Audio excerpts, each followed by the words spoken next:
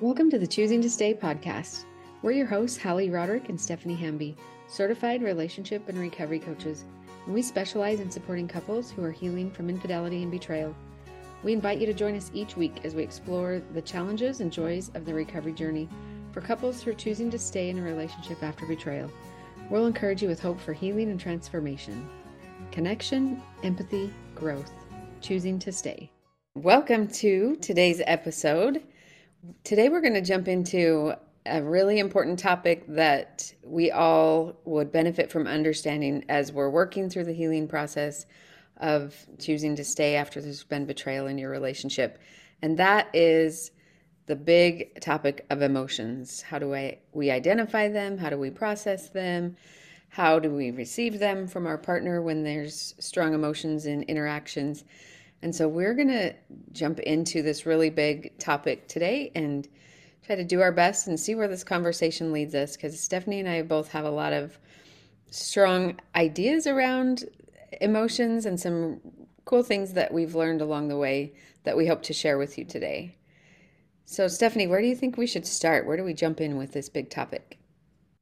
So I think that the first part that is really important is understanding why it's important to address our emotions or to understand them, to have clarity around them and how they affect us in our reactions and our responses.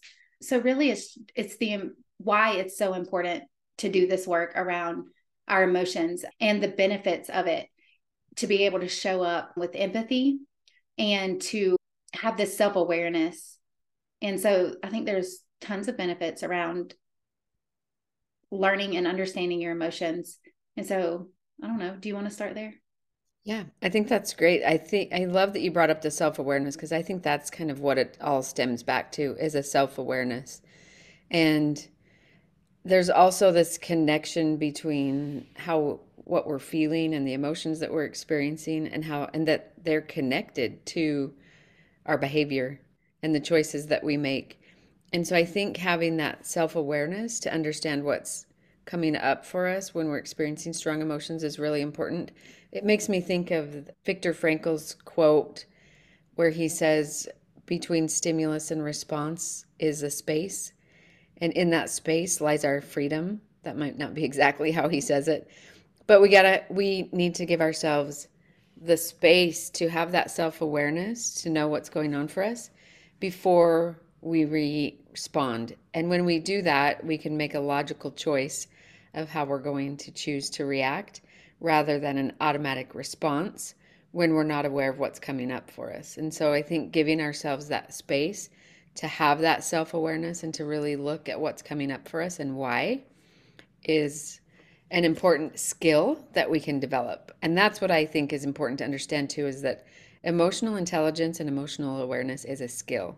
And if you struggle with it right now, it's okay, because you can learn. You can practice and you can learn skills, and we will give you a few tools that Stephanie and I both like to use personally and with our clients that will help you as we go along today. Yeah, whenever you mentioned that about it being a learned skill, I thought this is most of us are not taught how to express emotions or to even suppress them. So sometimes, even in early childhood, maybe it wasn't directly said to us, but we have picked up on this, like culturally, that we suppress feelings or emotions that are unwanted. And so what I tend to see is we don't cry because it's an expression of the emotion. We don't cry because that doesn't make us strong or that makes us look weak, or we don't express anger because women don't do that, so we pick up on these cues or these things throughout our life that teach us about how to suppress or to avoid or withdraw from emotions, when the Mhm. truth is that the emotion is alive within us and it will come out one way or the other, which is exactly what you're just saying. It's through the behavior. And so being able to understand what is going on inside of us, what our emotions are saying to us, that gives us clarity. So our emotions are there for a reason, and they are to give light to something that we need. So Mhm. behind every emotion is a need that needs to be met by God ourselves or others. And so what when we suppress those or withdraw or avoid experiencing or investigating those, then that's whenever we have responses and reactions that we are like, oh no, that I was acting outside of my value system whenever I responded in this way. There's an analogy, a shaken pop bottle analogy, where we all know if we have a pop bottle and we shake it enough, then pretty soon the pressure is going to get so great that it's going to erupt and explode all over everything. And that is sort of relatable to emotions in that if we don't address our emotions and explore our emotions and what's coming up for us, eventually they're going to surface and they're going to come out maybe sideways. I appreciate your bringing up kind of the upbringing that a lot of us experience. I think today where it's more acceptable and more people are looking at their emotions and kind of understanding and working to develop emotional awareness and intelligence. And you mentioned that for women it's not acceptable to be angry, or it used to not be. And I think back to of like I can even think back to my own parenting when my kids were little, but you know, come on, jump up and rub some dirt on it and it's okay. Don't cry. You'll be fine. And that doesn't serve us well in the long run to just ignore emotions and pain and feelings that are coming up for us. So I love that we're digging into this topic and going to explore it a little bit. And I think it's particularly important in this world of betrayal trauma and the healing journey because there can be a lot of strong emotions that can be really confusing when you're working through emotions related to betrayal for both partners. And so taking the responsibility to become aware of what you're experiencing and owning the behaviors that come up around, your strong emotions is a really important part of the relational healing for couples working through betrayal trauma. Yeah, so there's two things that I just thought of whenever you're saying that.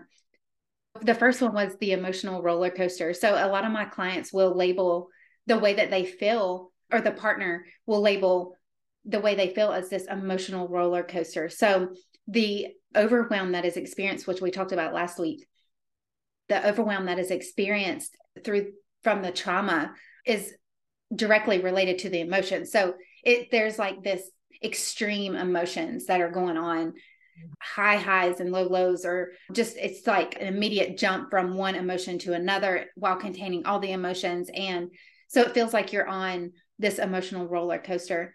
Then the other thing that I was thinking of is that another valuable piece of learning and being able to acknowledge and name and all identify your emotions is, if you don't know what's going on inside of you, you can't show up to a relationship to be able to have empathy for someone else. And so that's how relationship is born and grown, is through communication of, this is me and this is what's going on inside of me. Mm-hmm. I think it can be a really confusing thing too, especially for the one with sexual integrity issues, to witness their partner having such strong emotions that seem maybe not logical to them. They might have a hard time understanding the high highs and the low lows.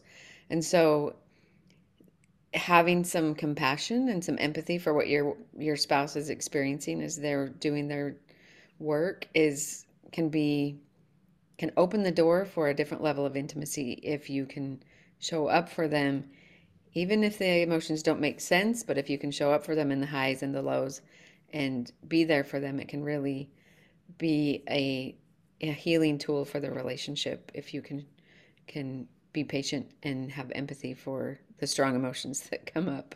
I had an additional thought on that too, is that the strong emotions that are felt, they are, from the partner's perspective, they are just as confusing to the partner as the other person. And so there is a lot of confusion going on. And that's why this work is so good for both the partner and the one with sexual integrity issues. So they can both come to, oh, okay, now I see where you're coming from. Those those strong emotions and the confusion around it can be really uncomfortable too. So I don't know if you've noticed this with some of your clients, but I've noticed that we almost can swing to the other edge of a pendulum. So if the strong emotions and the yo-yo of them up and down is on one end of the pendulum, the other end is where it's so painful to experience this that we just go to a place where we don't experience anything. We kind of go to this place of numb. I kind of describe it as like becoming your own personal antidepressant, where you get so good at managing your emotions that you're actually not allowing yourself to feel the high highs and the low lows. And it's not necessarily a healthy place to be either, to be just in that flatline place of, it's too painful to feel the highs and lows, so I'm just going to not feel anything. And so we need to find a way to balance that and kind of meet in the middle of where we can really look at what's coming up for us and then allow ourselves to feel it without trying to shut it down or push it away. Yeah, the part with the emotions that causes us to want to, it's almost like a dissociation. We want to dissociate from the pain because it's so heavy. And the part of that is that by doing that, and I do think there's appropriate times that like we can put those emotions in the container so that we can function to pick up our children from school or whatever it is, that those common tasks. But at some point we have to pick it up and revisit it, Mm-hmm. investigate it, see why it's there, so that we know that that's how we learn about ourselves. We learn what's working and what's not working, and that's how we grow as people. Yeah, there's a couple of important questions that we need to ask ourselves when we're looking at managing our emotions, and that is, what am I feeling? What caused this feeling? And what information is this feeling trying to tell me? And digging into that, I think being able to, well, and there's some different philosophies on this, being able to put language to what it is that you're feeling and being able to identify what it is that you're feeling for some people can be really helpful. And I think if you're struggling to even put words to what you're feeling, sometimes we feel a lot of strong emotions and we can say, I'm really angry or I'm sad or I'm hurt and not know what's underneath that. I think one of the best and most simple tools that you can use is an emotion wheel. I know when I first discovered an emotion wheel, I was like, oh, yeah, I'm angry because I feel let down, or I'm sad because, and be able to see what's underneath those big emotions, I think can be really helpful for some people to really be able to take a look at that and go, oh, yeah, it makes sense why I'm feeling this strong emotion of anger as I look what's underneath it. Yeah, I'm glad you mentioned that. And this could be a good tool for our listeners is the verbiage around that. So behind every emotion is the need, which is very similar to what you were saying. When I feel this way, or when this happens and you fill in the blank, I feel like this. And so, yeah, we have to take that. Oh, like we can label the emotion like with the emotion wheel or the feelings wheel. And then, well, why did I feel that way? And the why is there was a need behind that needs to be met. Mhm. Maybe this would be an appropriate time to share a tool. I Yeah. know we both have a couple that we want to use. I have one that I introduced to my clients, and I learned it from a therapist somewhere and then kind of put my own twist on it. So it is, I call it the Voices at the Round Table. And I'll attach an instruction sheet to our show notes if anybody wants to practice using this one to kind of help you put some language to what you're feeling. What I encourage clients to do is get an emotion wheel and you go around the emotion wheel and you write down, so it's a journaling exercise. You write down every emotion that you can relate to in there, both comfortable and uncomfortable. I like to use that language instead of positive and negative emotions because there's, I think negative emotions gives it kind of a meaning that it's not okay. And I actually don't believe that. I think all emotions are okay. So I like to use comfortable and uncomfortable emotions, but right, identify which ones you're relating to.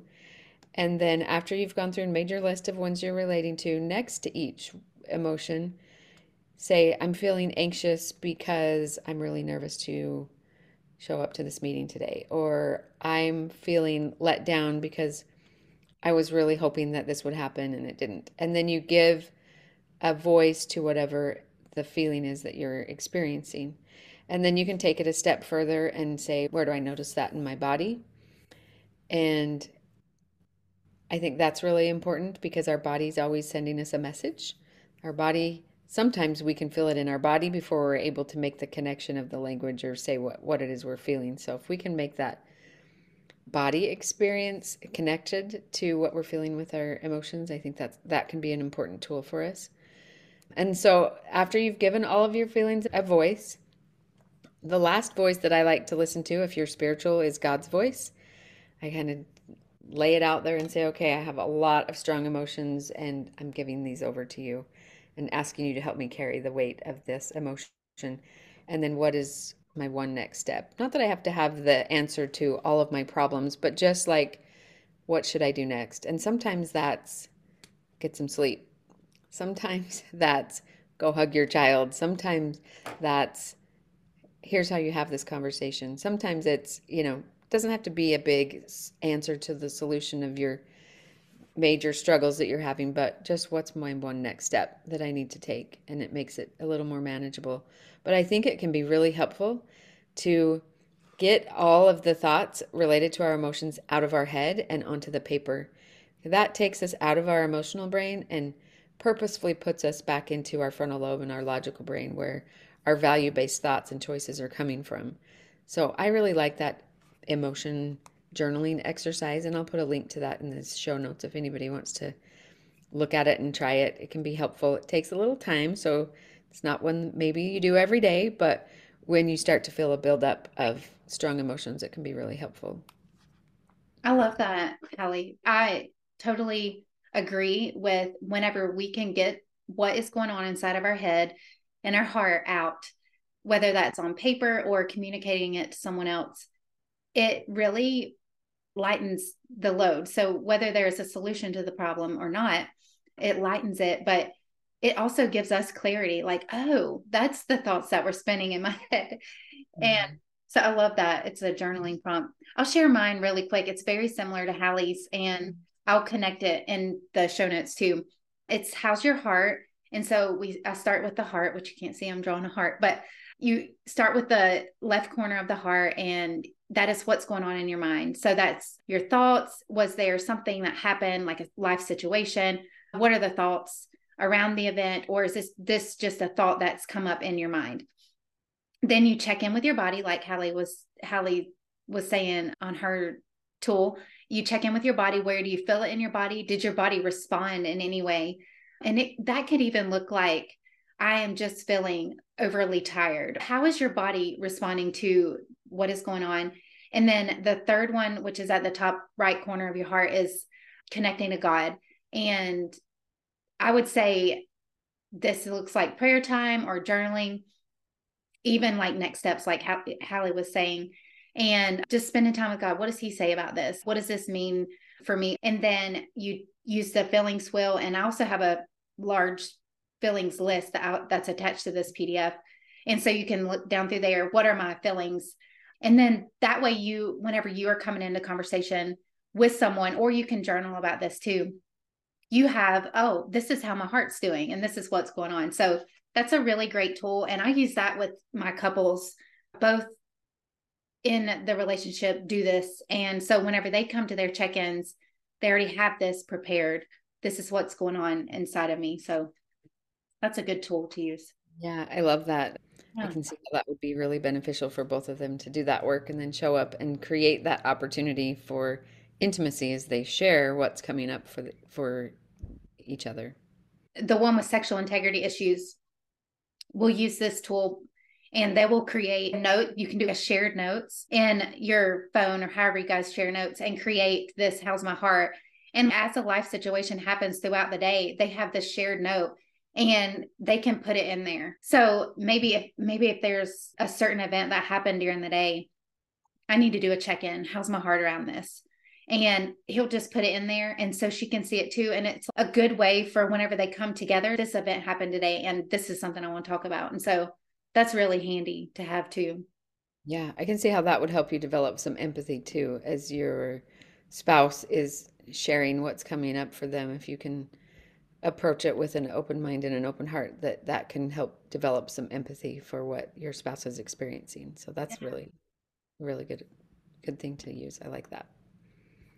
So I think it's important to make that bridge at the connection between noticing what we're experiencing and putting a name to it, and then how do we choose how we're going to respond in a value-based way on that. So I learned a tool from a friend of mine who's a therapist. Her name's Ashley Levitt, and she has a tool she uses. She calls it notice it, name it, test it, and trigger it. And I think that tool can be really helpful. So the first step is to notice it. That's where that body connection can come in. If you notice a shift or something happening inside your body, you can be like, whoa, something just changed right there. I'm noticing that my heart is racing, or I'm noticing that I have that pit in my stomach. And then you get curious about it and you name it, which is the second step. Name it. Oh, ouch, that really hurt. I'm feeling really hurt right now because of that text that I just received. And then you test it. Is this the appropriate time to express those emotions? And we know that sometimes we feel hurt or angry and we're not in a position because maybe we're at work or we're with our kids or we're at a social event that we can't express that emotion. So we test it. Okay, I'm feeling really hurt. I can't talk right now, but I'll respond to that later. And then the trigger it. The trigger it is what what actions or what choices do I want to make? What behaviors do I want to have in this moment when I'm feeling hurt? Although I'm hurt right now, I'm not in a position to express that hurt. I'm in a position right now where I'm with my kids, so I'm going to trigger love right now instead of triggering that hurt. I think that gives us power over our emotions too. As we develop that skill, it helps us realize that we can honor what's coming up for us, we can allow it to be there, and we can still make value-based choices as we respond to our emotions. And just like you said a few minutes ago, sometimes it's okay to work on managing those emotions and express them in a healthy way at the appropriate time and in an appropriate way. And I also just want to validate that in betrayal trauma, sometimes your ability to do that, especially initially, is really minimized when you're having a trauma response or you're in a super triggered state. Your ability to do that because of what's happening physiologically in your body and in your brain is minimized. So that's why I like to refer to it as a skill, because the more we practice being aware of what's coming up for us, especially in those activating states, then the more power we can have over our choices related to the emotions and the feelings that we are experiencing. That's so good. I definitely think that there's huge importance in naming and then being able to have awareness around how we normally would respond. Or, like you said, when the trauma is activated, then we go to responding in ways that are not ourselves. They're against our value system. Being able to have this awareness, and it is a skill that is learned. And the more you do it, the better you get at it. And you're able to predict, oh, when I feel this way, this is how I normally respond, but I want to respond this way. And I use this tool, I call it the 20-minute rule. Once you have started to do some of these journaling exercises, you start feeling it come up. And if you're in a conversation, now I wouldn't say that this would be appropriate. Like if you're in like a social setting, you don't want to like step away from your job for 20 minutes to do this, which you could, but like in conversation with your spouse, if you are feeling triggered and you feel like you may respond in a way that's against your value system, you can take 20 minutes and just say, I need a 20-minute pause break.